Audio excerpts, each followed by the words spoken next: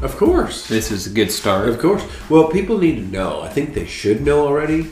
We're authentic. Yeah. Actually, I just keyed a new word because it's like got that heavy Texas draw in it. Authentic. All authentic. Yeah, we're all authentic. Wow. And not just a few of us, but we're all authentic here. Boy, that's something. So, okay, David, thank you for joining. Yep. We've got a special landing page that we built for David. We don't take money.org David. D/D. Yeah. Thanks for joining, D. Well, it's great to be here. Since we're being authentic, this is at least the third take of this podcast. Not because we're inauthentic, but because technology has let us down on 2 previous takes. Yeah, we had 2 good takes, and for some reason the computer kind of crashed on me. Yep. And that's not to say that Michael didn't give us the good equipment, because he did. Michael, thank you again for all the equipment that you've set us up with. Yeah, we just can't thank Michael enough. No. We also really appreciate Raycon for providing all the... Exactly. Recon. And let me just tell you guys what that text was. It was from a person named Alice, and it said, "Hi, Emily, this is Alice. How much are you selling that house for?" What? How did people get my number for sale? I mean, follow-up question: do you have a parent or a relative whose name? No, I do get texts for my father. I also get those texts. Yes, yeah, I do. And I usually make a pretty steep ask for the house. You get texts from Reese's dad? No. I don't believe that you really thought that, though. I think we can continue with this kind of conversation for like 20 more seconds before the listeners would then just say, okay, they're not going to do an episode. This is a joke episode. Yeah. Yeah, honestly, we should probably just we should just hard pivot into it. Hard pivot. Put the left foot in the ground, and we're going to take a right. Why are you here, David? Because this is my home. No. The reason that I am here on this podcast is a question that I brought up to the fellas yesterday, I believe. A question passed on from one of my coworkers. Now, this coworker and I, over the last month or so, have been fellowshipping about our faith. She's also a Christian, and so she had the opportunity to catch one of our meetings by Zoom. And afterwards, I was asking her what she thought, and she said, "My baseline question as a believer for the last however long has been, do I follow Jesus or do I worship Jesus? Or what is the Christian life really about between these two things, following and worshiping?" And she said, and after listening to y'all in your meeting and to you talk to me, it seems that you and your church have a thought about becoming Jesus. And so, I brought this up to the fellas to see where they each lie on the following versus the worshiping, and where do we fit this idea of becoming Jesus into that continuum. Yeah, I personally hadn't ever heard someone bring up that kind of dichotomy, but after you brought it up to us, I thought, oh wow, that's like there's following Christians and there's worshiping Christians. I can now see those categories among believers, and the way I was thinking of it, and we talked about this earlier. I always thought there's like the church focused kind of Christian, and then there's the outreach focused Christian. Like, is the Christian life about rendering God the proper worship? And we talked about was it John 4:23, 24, maybe it's 22. Like, the Father is seeking for true worshipers, right? Is the Christian life about rendering God the proper worship primarily, or is it about going to all the nations and like a outward, a being Jesus to others? It's not about what I do in this building with the pastor. It's about bringing Jesus to the world. So based on your framing, and I don't want to jump over you, Will, here, but just based on the way you frame that, don't want to put words in your mouth. Please stop me when I'm wrong. But it seems like I would say that your thought of a worshiping Christian is maybe a little negative, or at least maybe that's a little bit more of a selfish way to have a Christian life. It's very me focused. What can inward facing type of thing. Whereas it's this kind of more noble aspect of preaching, of going out. It's an out versus an in. Is that wrong or no? Yeah, and I think I'm biased because when I was a wee lad, in high school, I wanted to be a missionary, and I kind of frowned upon those who had more of a church focus. Like, I didn't see the point of wanting to be a pastor one day. My friends who wanted to be pastors, I'm like, why would you want to speak to people who already believe? Like, they've got the gospel, they're going to heaven. So, what's really the point of that? So to me, it was always like the missionary side is the goal, it's the key. And that's like, if you're a legit Christian, you're going to be a missionary, not a pastor. I don't know if, Will, you had any... Yeah, actually, so originally I had this thought, was that worship was something that people viewed as like a subjective thing, where it's like you want a feeling, you want to go to church and you live for the music, you live for the worship service, right? So originally I had that thought, and then on the other side, following was more like the rules. People said, I follow a set of, I just follow the new set of rules that Jesus laid out that maybe weren't the Old Testament, but they were the new. Now this is the New Testament rules. But actually, as we've talked a little bit and I've thought about it further, I think there's the other side. I mean, I think you can swap those things to where it's like, because I have this friend. Actually, this is why it made me think of it. I've got this friend who, if someone brings up religion or whatever, he won't say he's a Christian. He'll say, I'm a follower of Jesus. And the reason he says that is because he wants everyone to know that he's not part of a dead religion. He follows a person, a real person. It's the whole thing. It's not a religion, it's a relationship. Yeah. And I feel like if you looked at it that way, and then you could say worship as more of like an awe-filled, objective, God is my master, God is the creator, God is all-powerful, and he deserves my worship.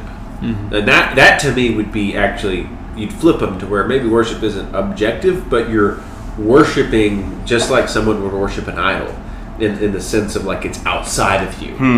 Whereas following would be something that is more like, if you're following the person of Jesus, like my friend, that context is like, I'm following something more inward.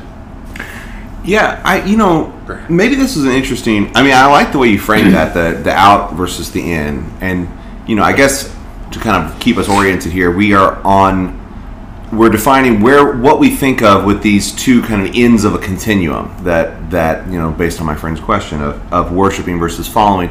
I guess my thought when I first heard that, when she first asked me that, is who is the target of those two activities? I mean,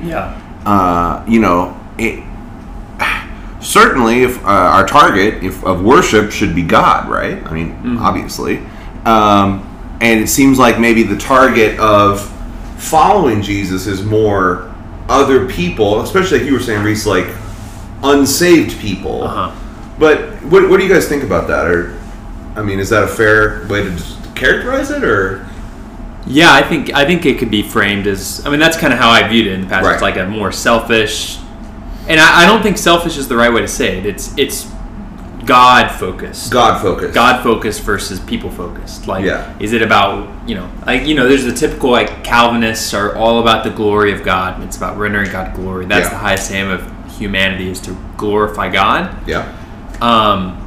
But then there's kind of more the Baptist thought, which, it's an unfair way to characterize both, because Calvinists preach the gospel and Baptists worship. But it's like, there's maybe more of a focus on evangelism among Baptists, and it's like all about saving people from hell, getting them into heaven.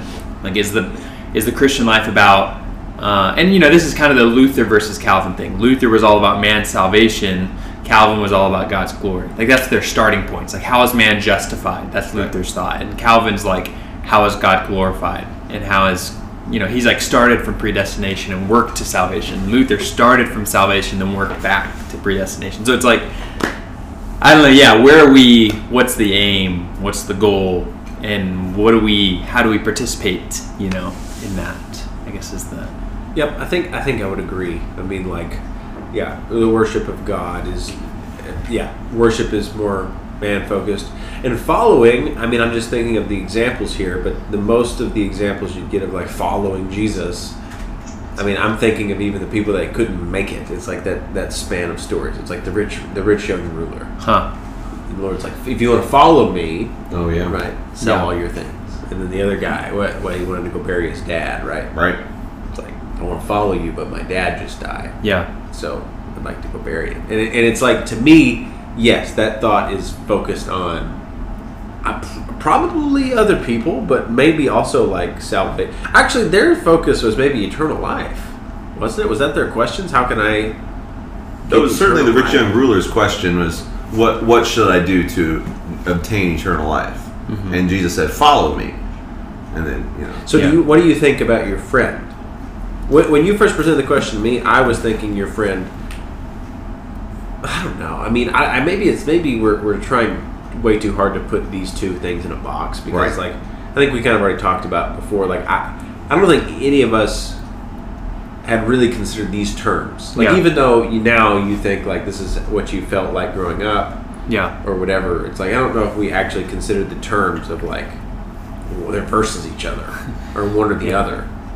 Well, I did have many friends, and I was on this boat too. I've read books like Radical and other things where there's this thought of there's just being a Christian, a church-going, good Christian versus someone who's really following Jesus. Mm. And that's kind of what those stories bring out. It's or they'll use those stories and it's are you a real follower or are you just someone who's Christian by name, you've got the cross necklace, you're about that.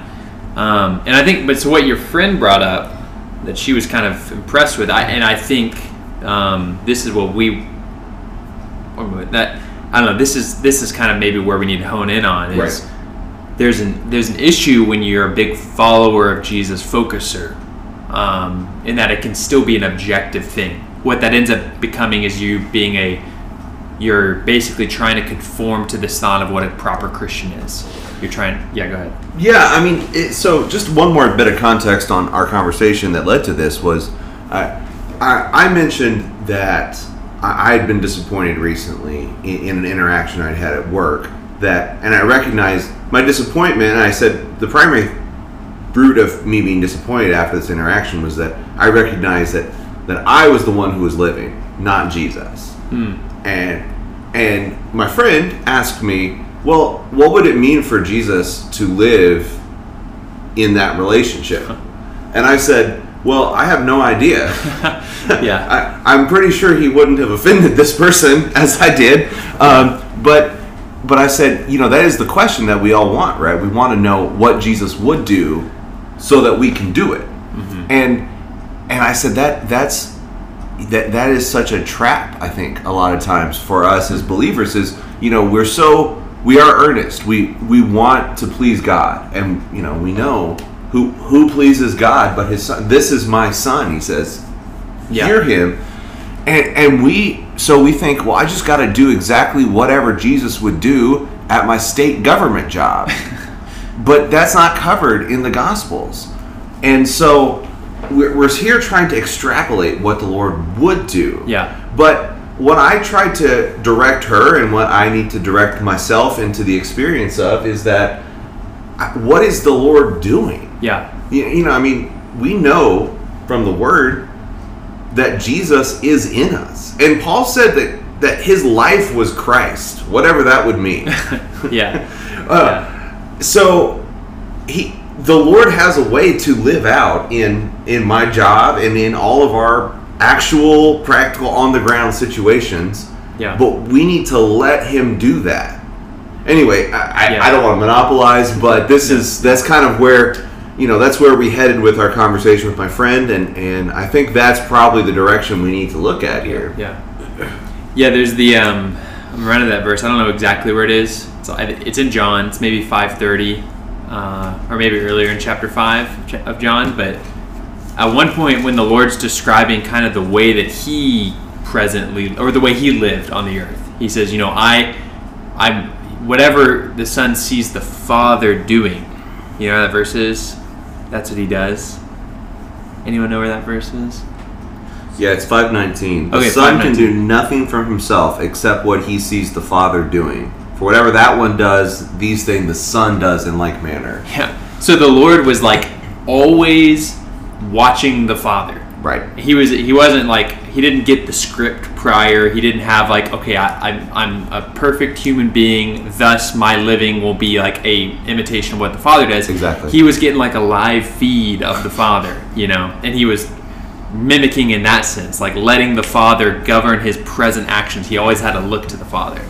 And that's really what the Lord wants us to have, is because if he did say, give us that version of the gospel of like, hey, this is how you work at this government job in case your boss says something like this, then you would no longer need to be looking to the Lord in that situation. Exactly. And so the point is like the purpose, and I think your colleague brought this up, the purpose of the Christian life is not to have a good living, a following of Jesus, quote unquote, like something that looks like him, but it is for you to become Christ and Christ to become you, like for your living to be Christ's living again, and vice versa. I mean, that's what Christ wants on the earth. He wants a body. He wants himself in all of us, right? So, yeah.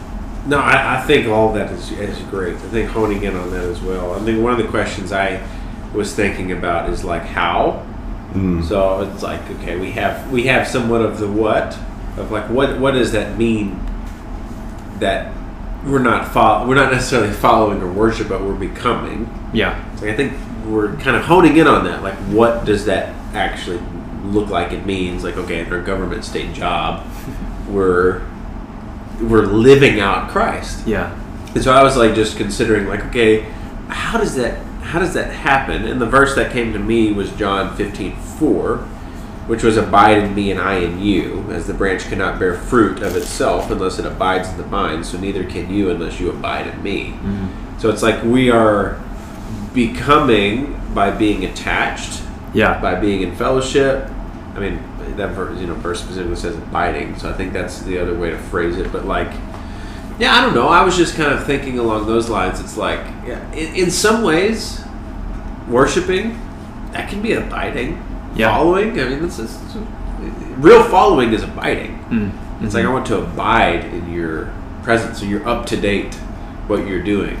I'm not following what you said 2,000 years ago necessarily, right? Or I'm not even necessarily, I guess, worshiping what you said 2,000 years ago or whatnot. But it's like, I want to just abide in what you currently have. I think that's right. A little bit. I mean, a little bit of what you were saying was, it's like, it's not what Jesus. It's like, we've talked about this before. It's not the what would Jesus do. It's what's it currently doing, and how can I align and be with and get that live feed from him. What's interesting, like the John 4, which is like the classic chapter on worship in the New Testament, the context of John 4 is he's talking about drinking the living water, and like the girl tries to shift the Samaritan woman, and then he goes back to worshiping. But like the real, I mean, if you think about it, I remember reading this in City of God. God doesn't need quote unquote worship. Like, our worship doesn't render God anything. Like, it's not like he's in desperate need of people for his own sake just to have worship. Like, because worship, the true beneficiaries of worship are the worshipers. Because when you worship God, you're actually, the New Testament way to worship is a participating in Christ. It's participating in him. When we worship God, we're not just rendering him glory objectively, we're actually drinking the living water in that moment. And by doing that, we get constituted with Christ. He indwells us more richly, and then he can actually be lived out more. Then he can be followed more. So it's actually the worship following isn't a dichotomy. It's the way you worship to follow through this participating. And I'm really glad your friend like saw that even from the meeting. It's like, that was her impression, is like, oh, there's this third thing, this becoming Jesus, which actually is the bridge, Right. And that's what, I was hoping we would get to. I'm sure we were. That we this third thing, becoming, is really the synthesis of worship and following. Because as a brother who shepherded me a lot told me, he said, being a Christian is impossible. Only one person has ever done it. Is Jesus. Yeah. But he lives in you. Wow. So following Christ, literally being a Christian, is impossible apart from the Lord. And as we see in help me out, Matthew 17 is the transfiguration. Yeah. What does God value? Right. He values the Son. What worship do we offer to God? We offer Christ to the Father. Yeah. And in Hebrews 2, he's leading the praise of the church to the Father. So the answer to following Jesus is for Jesus to live. And the answer to worshiping God is for Christ in us to offer prayers that we cooperate with, that we join ourselves to. So anyway, yes, I'm also very encouraged that was her takeaway from seeing our meeting. Right. Yeah. And I hope for myself, certainly, that this will become more and more my experience, that Jesus in me would be the motivating, living one, the dynamic action at all the parts of my life, but also the worshiping, the adoring, the participating one in my interaction with God. Yeah. Anyway. Amen. Amen. Yeah, that's great. Well, should we stop here? Unless anyone else has anything else. Did we already tell them where they could donate? Was that? We did, because we built that landing page. Oh, yeah. Okay, I'm sorry. Okay, let's end here before we say anything bad.